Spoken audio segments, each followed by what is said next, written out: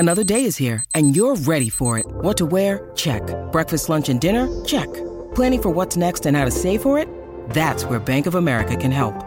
For your financial to-dos, Bank of America has experts ready to help get you closer to your goals. Get started at one of our local financial centers or 24/7 in our mobile banking app. Find a location near you at bankofamerica.com/talktous. What would you like the power to do? Mobile banking requires downloading the app and is only available for select devices. Message and data rates may apply. Bank of America N.A., member FDIC. Hello, everyone, and welcome to another episode of the College Hoops Daily Podcast, presented by Betfred Sports. My name is Zach Kroll. I'm your host, and this is the show where we talk all things college basketball now until the end of the Final Four. The road will end there in Atlanta, and we have another big-time show for you guys today, breaking down everything that happened in another loaded weekend of college basketball action. And we talked a little bit about this last week, but the NFL season, which is going on much later than what we're normally used to, they added a new playoff team and an extra week a few years ago. So it feels like as soon as the NFL season ends, not only does hopefully the weather in your area start looking a little bit better, but also we are just that much closer to March in college basketball. We're even closer to pitchers and catchers report in baseball, but we are already towards the end of January, which is really the time of year when college basketball starts to heat up. And you guys already know that we're going to be breaking it all down here on the College Hoops Daily Podcast. And for today's episode, the Big 12 SEC Challenge takes place over the weekend. This is actually going to be the final Big 12 SEC Challenge, which I'm pretty disappointed about. It's one of the events in college basketball I look forward to all year, especially after I know a lot of people aren't happy about the fact that they took the Bracket Busters event away. That was another event that people in college basketball used to look forward to every year. But unfortunately, things change, and we did enjoy the Big 12 SEC Challenge while it lasted. And this was a big weekend for the Big 12, which a lot of people, including myself, do consider pretty clearly to be the top conference in all of college basketball. The Big 12 goes 7-3 straight up against the SEC, with the only SEC teams being able to pull out victories was Missouri over Iowa State, Mississippi State in overtime over TCU, and Tennessee beating Texas. All three of those teams were able to win at home. There were a few teams that were able to go on the road and win. But without further ado, let's break it all down. And we have to start at one place. It was the game of the night, the game of the event.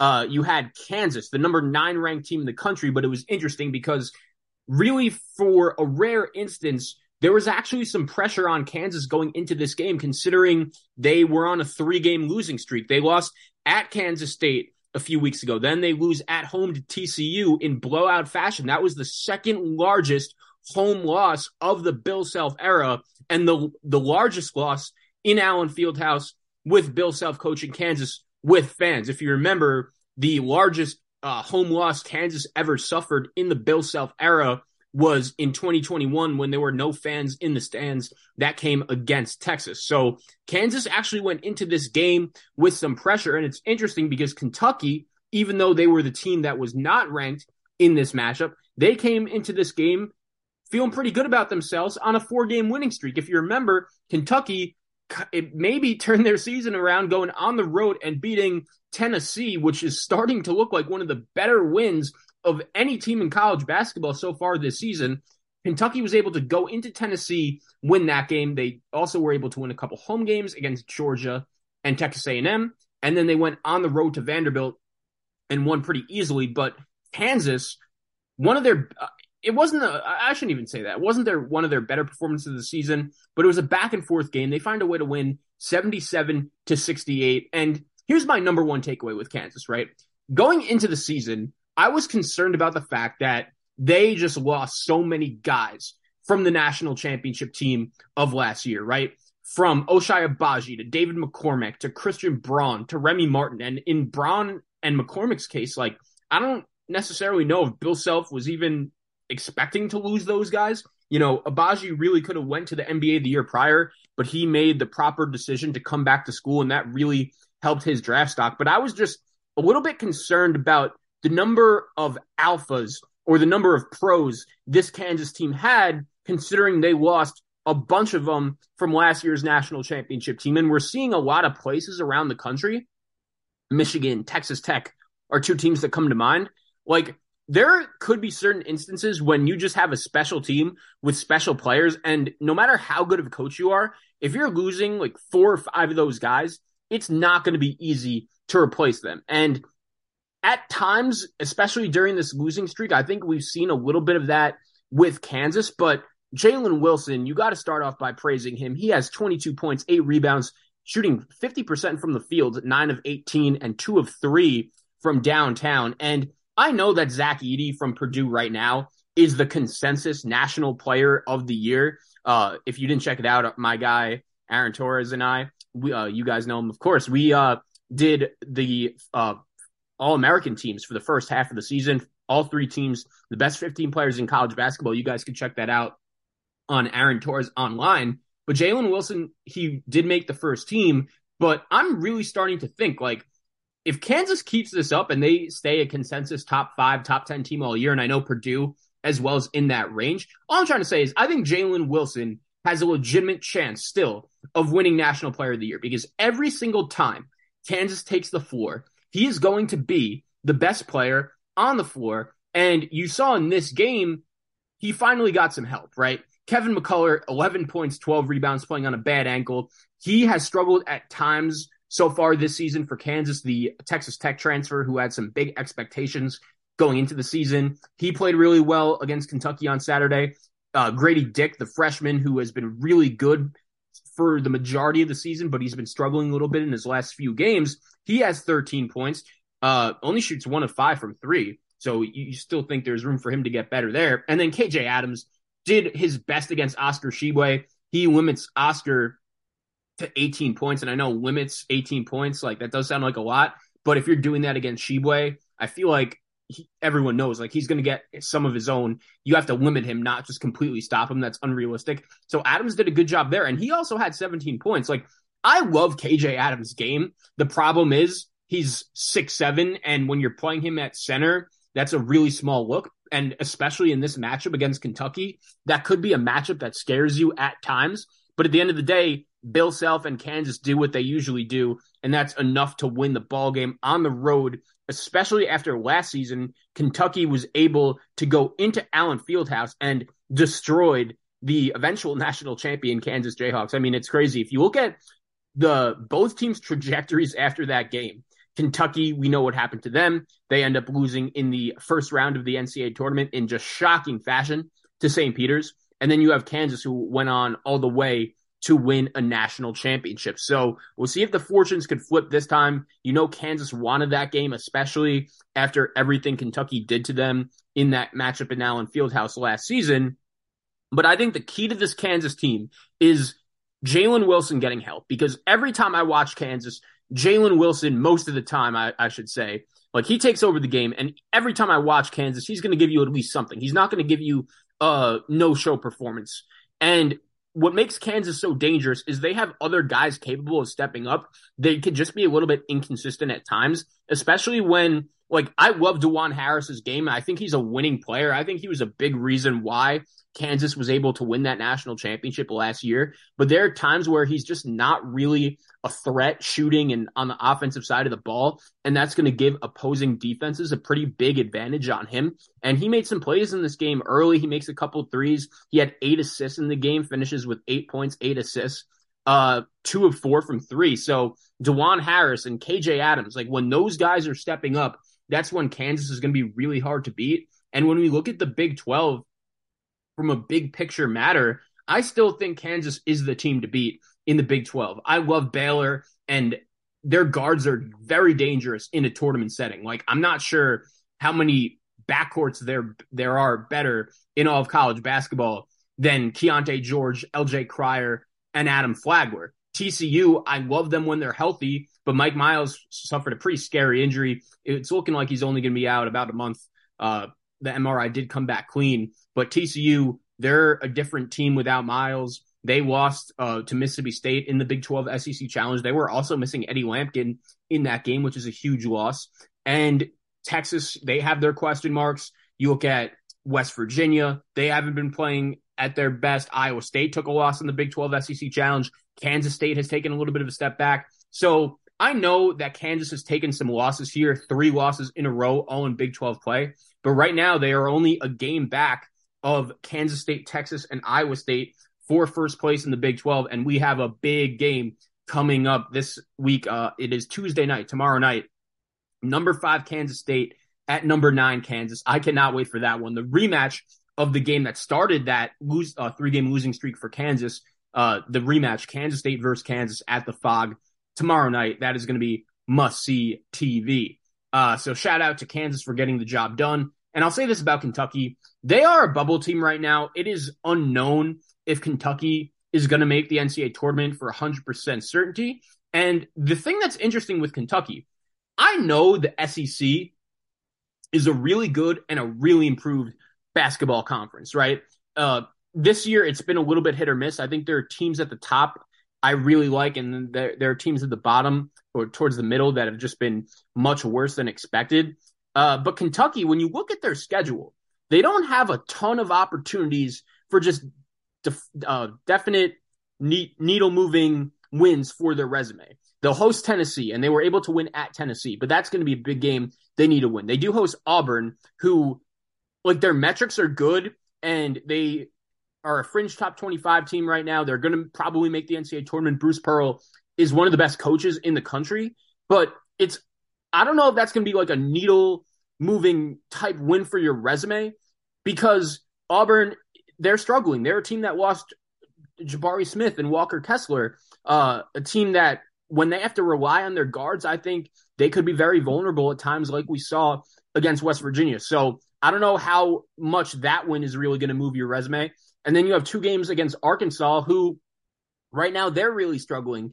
They'll probably make the NCAA tournament. Eric Musselman is that good, but it's not a guarantee right now. So Kentucky really needs to take advantage of every opportunity they have, especially against teams that are currently projected to be in the NCAA tournament. You look at the SEC right now, you have Bama and Tennessee at the top. We're going to get into Alabama both those teams actually a little bit later, but you have those 2 teams at the top. Auburn's a tournament team. Missouri looks like a tournament team to me. And then you have Arkansas, who should be a tournament team. And then Kentucky, who's right on that fringe line. Texas A&M, who Kentucky was able to beat. They're right on that fringe line. So even though I'm not panicking for Kentucky, I still think this is a top 25, top 30 caliber team. They need to do a little bit more if they want to just cement themselves as a definite NCAA tournament team. And I do think big picture, the thing that has really changed this Kentucky team for the better, right? We all know Severe Wheeler has taken a little bit of a backseat. He gets injured, and it's clear that Kentucky's best lineup is with Cason Wallace running the point, 2 shooters on the wing in Frederick and in Reeves, play Toppin at the 4, Sheboy at the 5.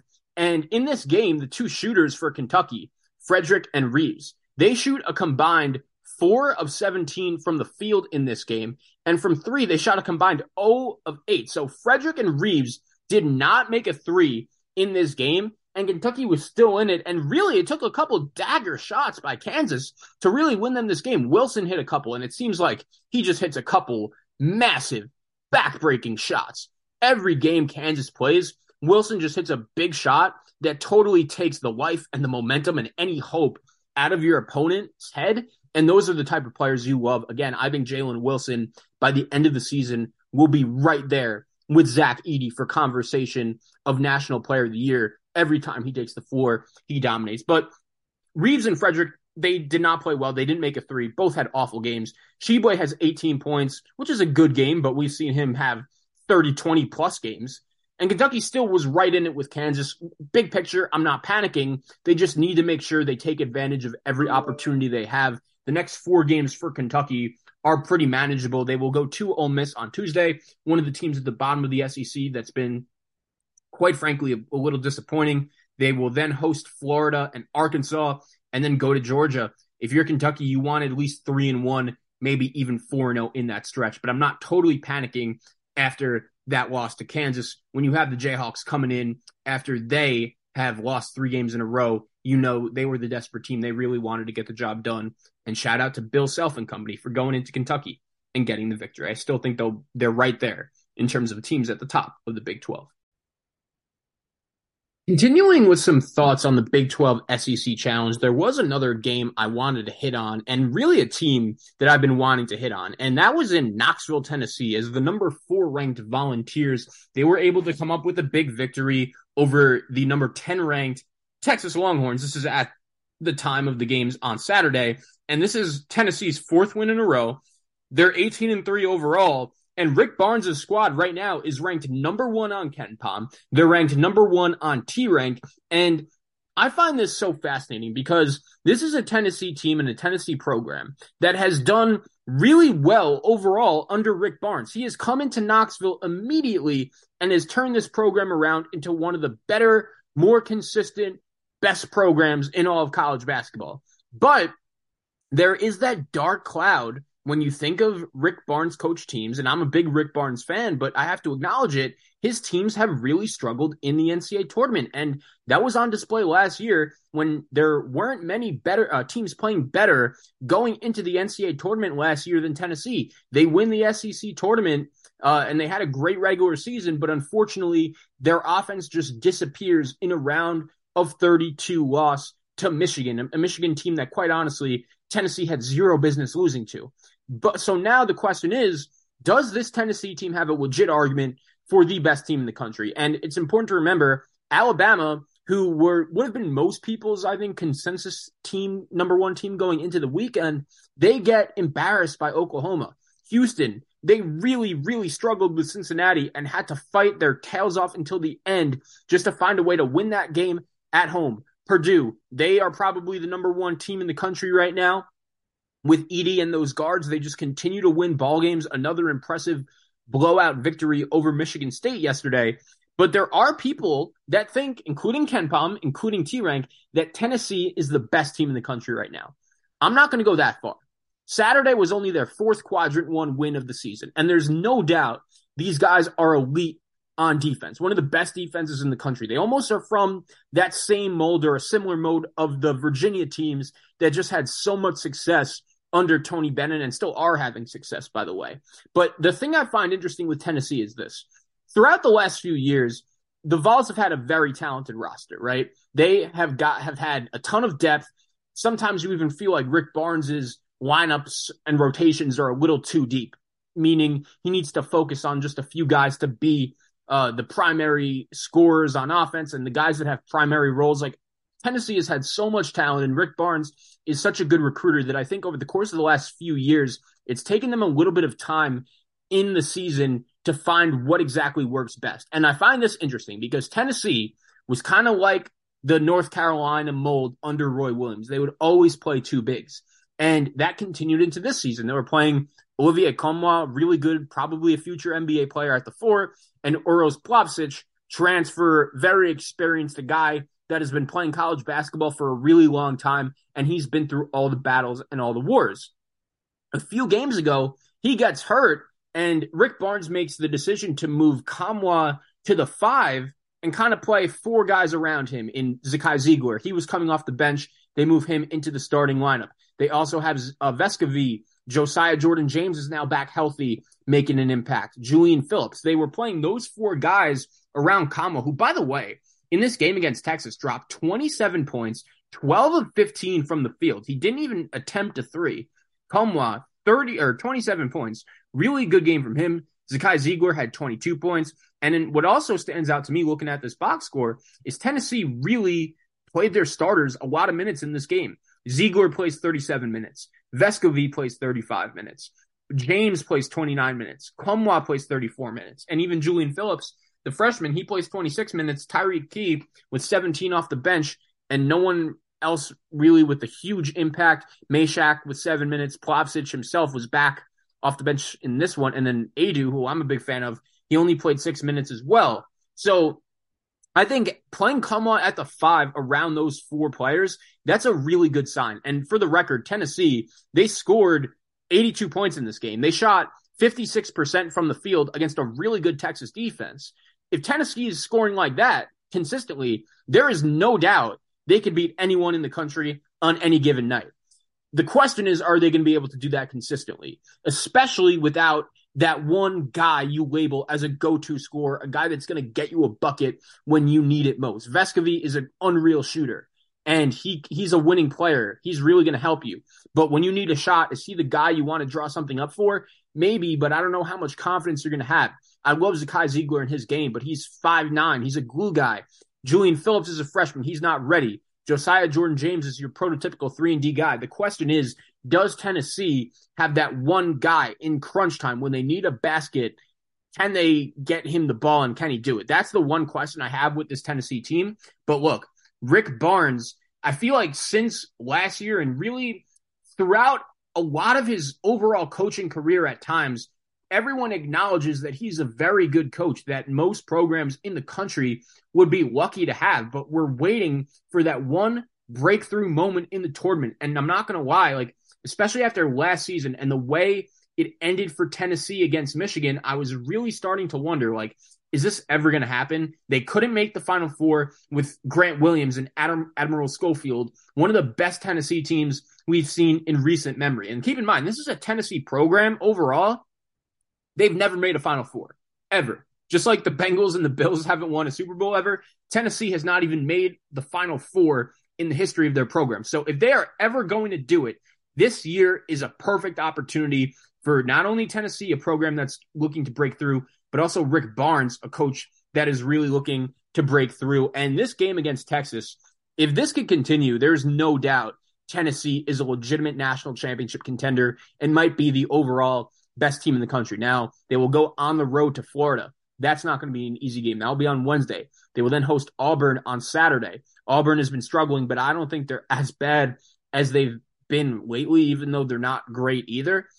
Tennessee, though, right now, they are clearly one of the best teams in the country. The game you have circled is for February 15th. That's a Wednesday. Tennessee will be hosting Alabama, and Alabama did lose to Oklahoma, but right now, those are the two clear top dogs in the SEC. I cannot wait for that game. And Rick Barnes in Tennessee, they have a squad. Texas will host Baylor tonight. Not too worried about them. I think Rodney Terry has done a really good job since taking over for Chris Beard, especially in those situations. And Marcus Carr, he didn't have his best game. You assume that he played better. I'm a big fan of these Tennessee Volunteers, and a very impressive performance going to beat Texas on Saturday at home at Thompson-Boling Arena, one of the more underrated atmospheres in all of college basketball as well. A couple other hitters quickly from the Big 12 SEC Challenge. Have to be really impressed with Dennis Gates and Missouri, the job that he continues to do. Missouri now 16-5 overall. They beat Iowa State 78-61. And the thing about Missouri that's so interesting is Dennis Gates, he comes over from Cleveland State, right? And he brings a lot of his guys with him, mid-major players that not a lot of people have ever heard of, quite frankly, in Demoy Hodge and DeAndre Golson, who I'm a big fan of. I love his game. Sean East, all of these guys, Trey Gamillion, who didn't play. And when you watch Missouri, they look like a team that belongs, and the players specifically look like they belong. There are not many better players in the SEC than Demoy Hodge. And Kobe Brown also, I know he was a holdover from the Conzo Martin era at Missouri, and this is, again, like a conversation we always have on this show, but I'll keep mentioning it because it's so important. When you're a coach taking over at a new school in the Power Six, a lot of the times, the reason why the coach got fired prior to you is that he was able to bring in the talent, but he just wasn't a good enough coach to take advantage and use that talent properly. And you know someone's a really good coach when they come into the new program immediately with old players and make an impact. We saw that with Tommy Lloyd at Arizona last year. We're seeing that with Sean Miller at Xavier this year. And we're seeing it in the SEC to I don't even want to say a smaller extent, but with guys like Kobe Brown, who we knew were good players, but we didn't know exactly how good they were. Brown finishes this game 20 points, 12 rebounds, 3 assists, a double-double for Kobe Brown. He is a first-team All-SEC player, and honestly, one of the more underrated players in all of college basketball. That's a guy that could play for my team any day of the week. I'm a big fan of Kobe Brown and his game. Baylor, they had a win over Arkansas 67-64. The Bears have really turned it on. They've now won 6 games in a row after starting off Big 12 play with an 0-3 record. And it's crazy because 2 of those 3 losses were just on heartbreaking buzzer beater shots. But there aren't a lot of better front courts or back courts, I should say, in all of college basketball than George, Flagler, and Cryer.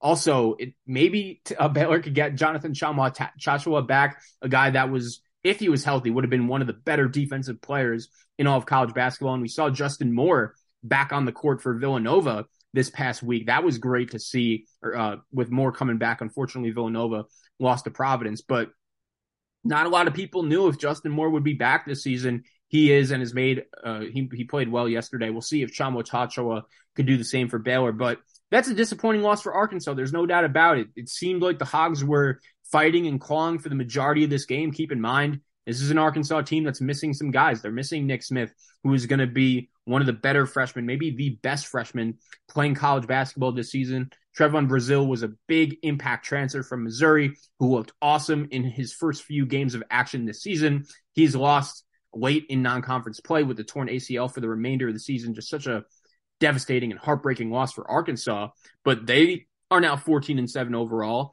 They lose this game to Baylor.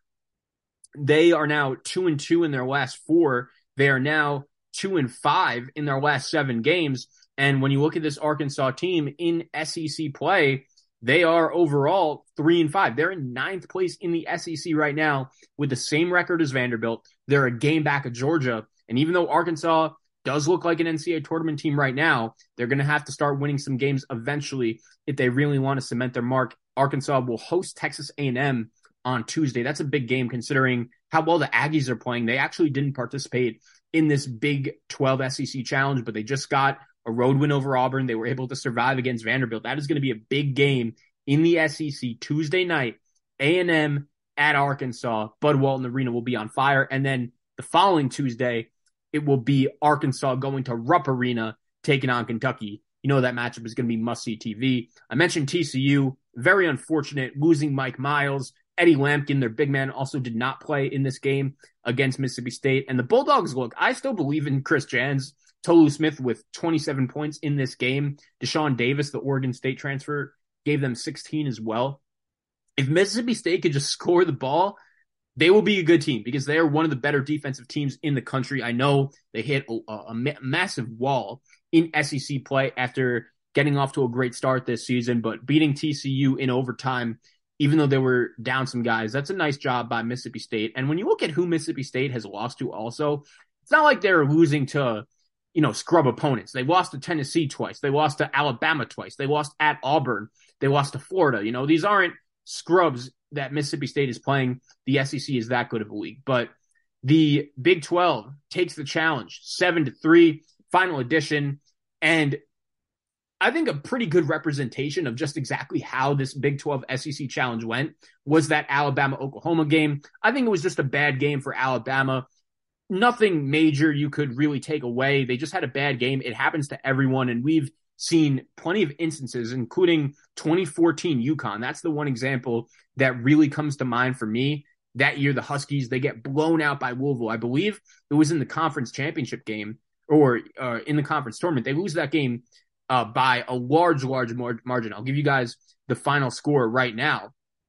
But there are plenty of national champions, eventual national champions, that lose in pretty large fashion at some time during the season, and they just take it as a lesson. Louisville won that game 81-48, and UConn ended up winning the national championship that year. 81-48, Louisville was able to beat UConn in the AAC conference tournament, or in the AAC conference that year, and UConn was able to somehow take advantage of that loss and learn from it and go all the way to a national championship. We'll see if that happens with Alabama, but I'm not really taking anything major away from that game. Just a really impressive performance by Oklahoma, a team in their own right in the Big 12 that's fighting for an NCAA tournament berth. Jalen Hill did a phenomenal job guarding Brandon Miller of Alabama.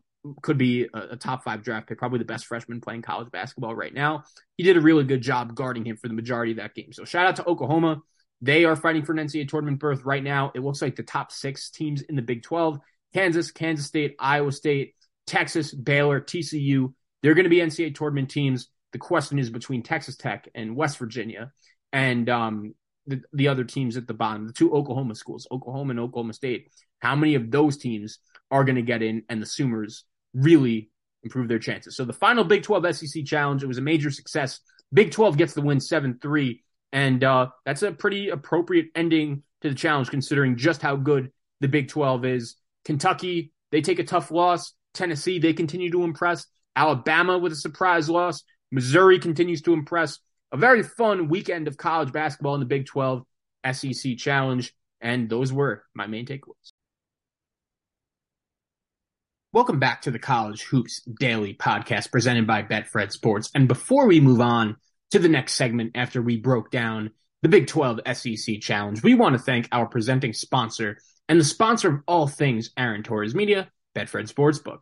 Betfred is one of Europe's biggest sports books with over 1,600 shops in the UK, and they've recently come to the US and have made a splash in a big way. They are the official betting partner of the Denver Broncos, Colorado Rockies, and now the Cincinnati Bengals. More importantly, they're the perfect partner for us here at the College Hoops Daily Podcast because they do more for their customers than anyone out there. Betfred has VIP tailgates at Broncos games, in the Betfred suite at Bengals games, and no one gives out more free bonuses than Betfred. As a matter of fact, we have a special offer for our listeners and first-time users. Bet $50 on any college hoops game and get $250 back in free bets, courtesy of the Betfred Sportsbook.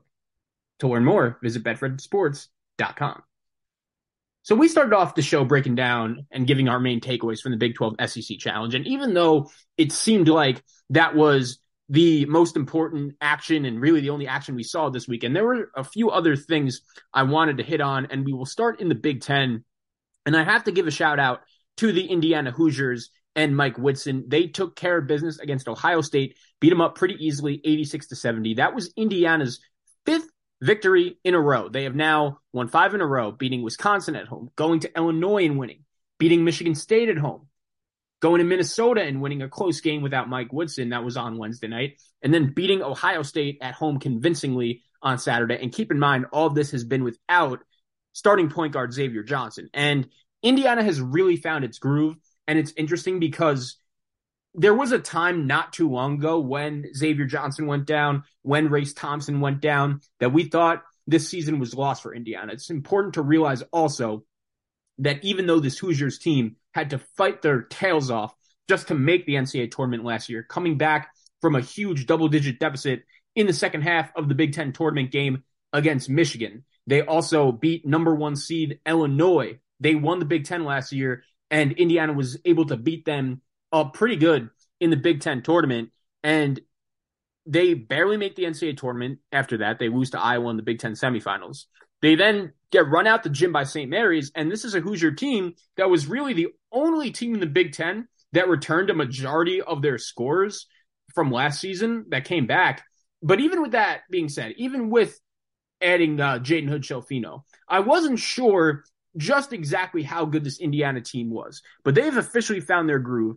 And with Race Thompson now coming off the bench, these lineup changes, we mentioned it with Tennessee also, mid-year are key. There are certain teams that just have a tremendous amount of talent, but at the end of the day, the coach cannot find the right mix. Something isn't right, and that eventually ends up holding that back. In addition, Indiana didn't even have Jordan Geronimo in this game. Race Thompson was actually back to the starting lineup. But another part of the big reason why Indiana has really turned this thing around was because of Jordan Geronimo finally getting an opportunity and taking advantage of it. But he didn't even play in this game, and Indiana is still able to find the recipe to beat Ohio State pretty convincingly. And when you look at this Indiana team, right, there's no doubt about it. Trace Jackson Davis, one of the best players in the country, a first-team All-American right now, but they need more than him. And finally, it seems like they found another player that could just make consistent plays and produce in a consistent manner, Jaden Hood-Schifino. And it's wild because this kid should be in high school right now,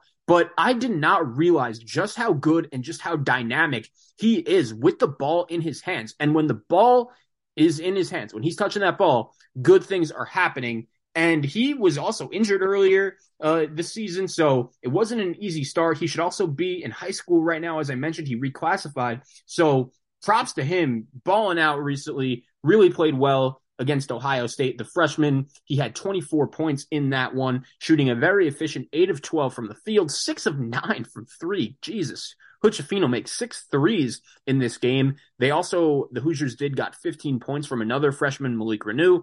He's impressing. So if Xavier Johnson could come back and kind of embrace and accept the fact that Indiana is at their best when the ball is in Hood-Schifino's hands, and Xavier Johnson is still going to be able to make plays, but without Xavier, Indiana is really starting to look like the team a lot of people expected and picked to win the Big Ten in the preseason, and that's without X. With him back, this Indiana team is scary, and we've had this conversation a lot about the Big Ten recently. I don't think it's a bad league. It's just very hard to separate these teams. They all feel like the same. It seems like the Big Ten is going to get 9 or 10 teams in the NCAA tournament, and just about everyone after Purdue is going to be seated somewhere between 5 to 9. Like, that's how close. There is no separation in this league.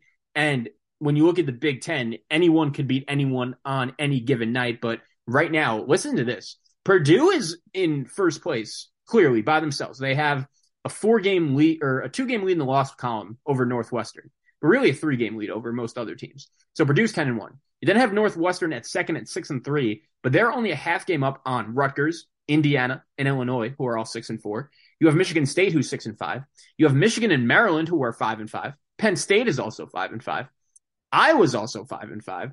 Wisconsin's 4-6. Ohio State is 3-7. So the Big Ten standings are just wild right now. And in the NCAA tournament, I feel like these teams, I know people have been very successful in the last 2 NCAA tournaments, just fading the Big Ten, but it is just a jumbled mess in this league. And in terms of seeding, it is not going to be easy separating who is really the best team and who could we trust, who can't we trust in this league. The Big Ten is just a jumbled mess. And Indiana and Ohio State really were both in that picture. But Indiana, I think they're starting to separate themselves. There is no doubt when they're playing their best basketball, they are among one of the top 2 or 3 teams in the Big Ten. And how about this? Indiana is going to go to Maryland on Tuesday night. That's not an easy spot. But then Saturday, Indiana hosting Purdue, Assembly Hall, 4:00 Eastern on ESPN. Sign me up for that one. I cannot wait. Assembly Hall will be on fire for that game. Oh my. Purdue, Indiana, can't wait. But shout out to Mike Woodson and the Hoosiers for really turning this thing around. They should be ranked on Monday, and they have played great their last 5 games. On the other hand, Ohio State, they are now struggling. This was their second loss in a row, but big picture, they have now lost 7 out of their last 8 games. And when you look at Ohio State in the Big Ten, they are 3-7. In their last 10 games overall, they are also 3-7. So they've played 10 Big Ten games, 3-7 in all. And their only Big Ten wins are over Iowa, Northwestern, and if you go all the way back to a game against Rutgers in early December where the Buckeyes really didn't have much business winning, if you remember, that was the controversial Tanner Holden 3-pointer made against Rutgers when he stepped out of bounds and they counted for the win. So Ohio State could easily have only 2 Big Ten wins right now, and their fans are really frustrated with Chris Holtmann, right? I have always been a Chris Holtmann fan.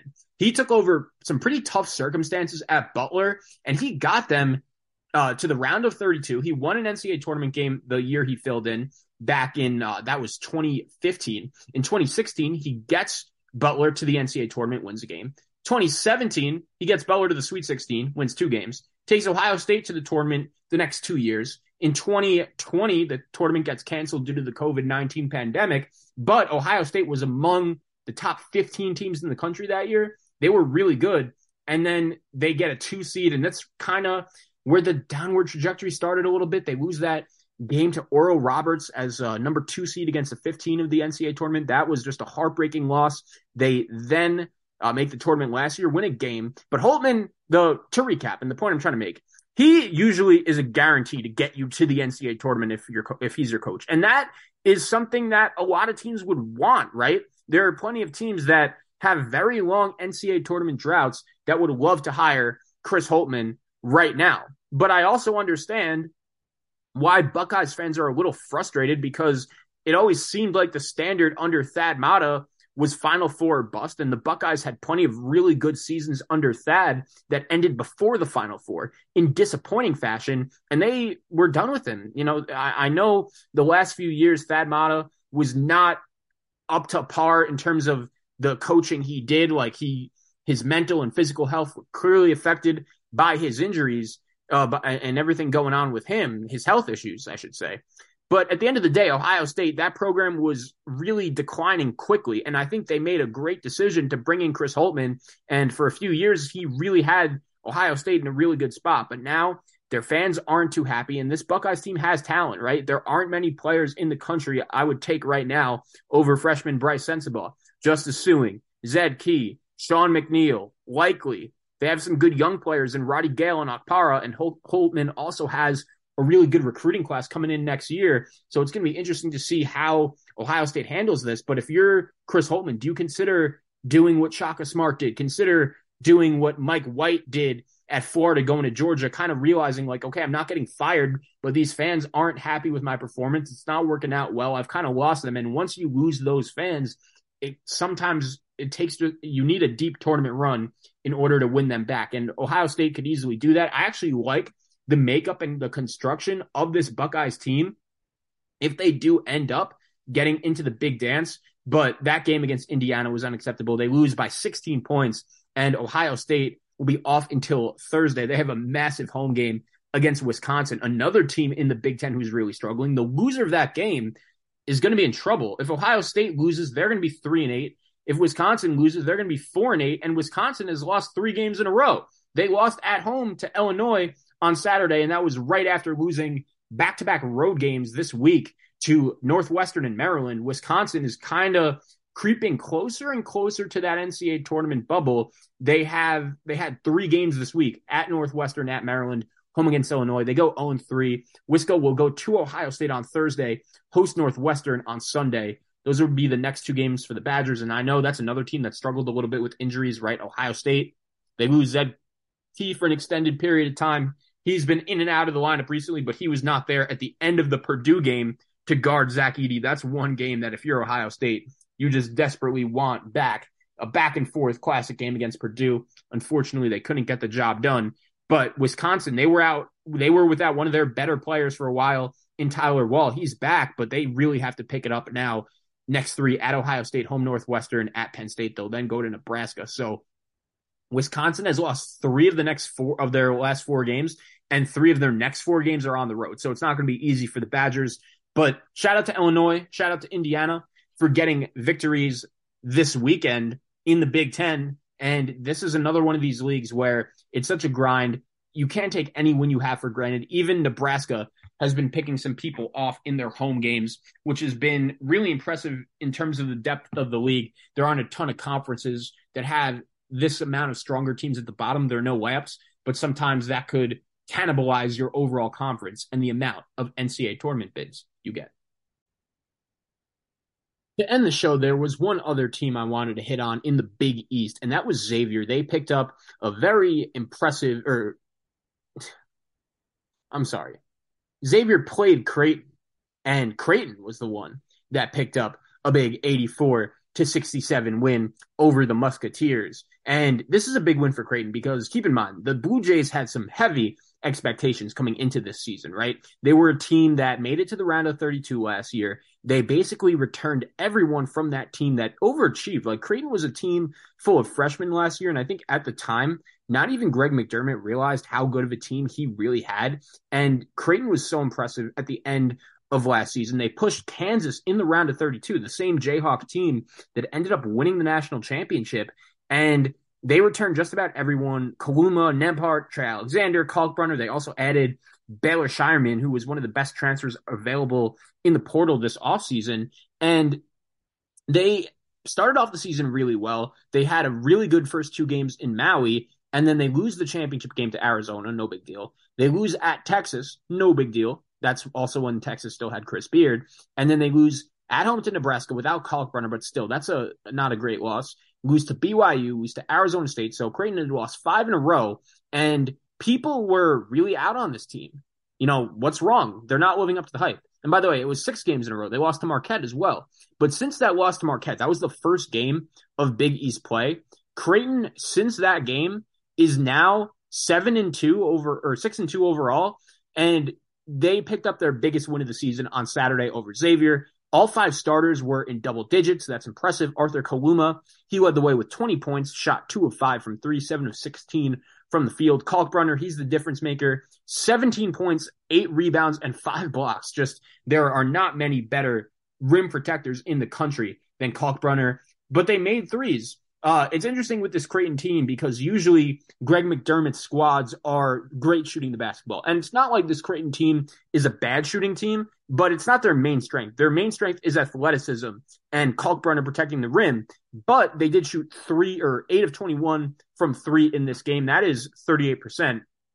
And Creighton, they're a dangerous team that should be a problem. They've now won 4 games in a row. Their next 3 games aren't even too tough. They'll go to Georgetown, host Villanova, and go to Seton Hall before a big game Saturday, February 11th.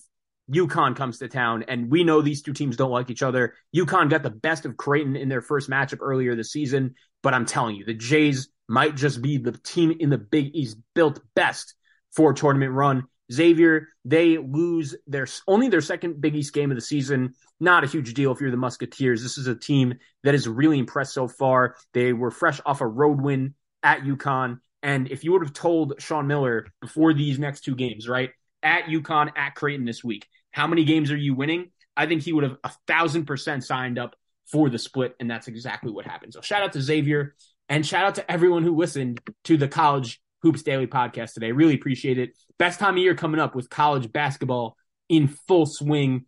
So many different teams in action, so many takes, so many different things to talk about with this sport, and we will be in March before we know it. Everyone have a good one. I'll talk to you guys soon.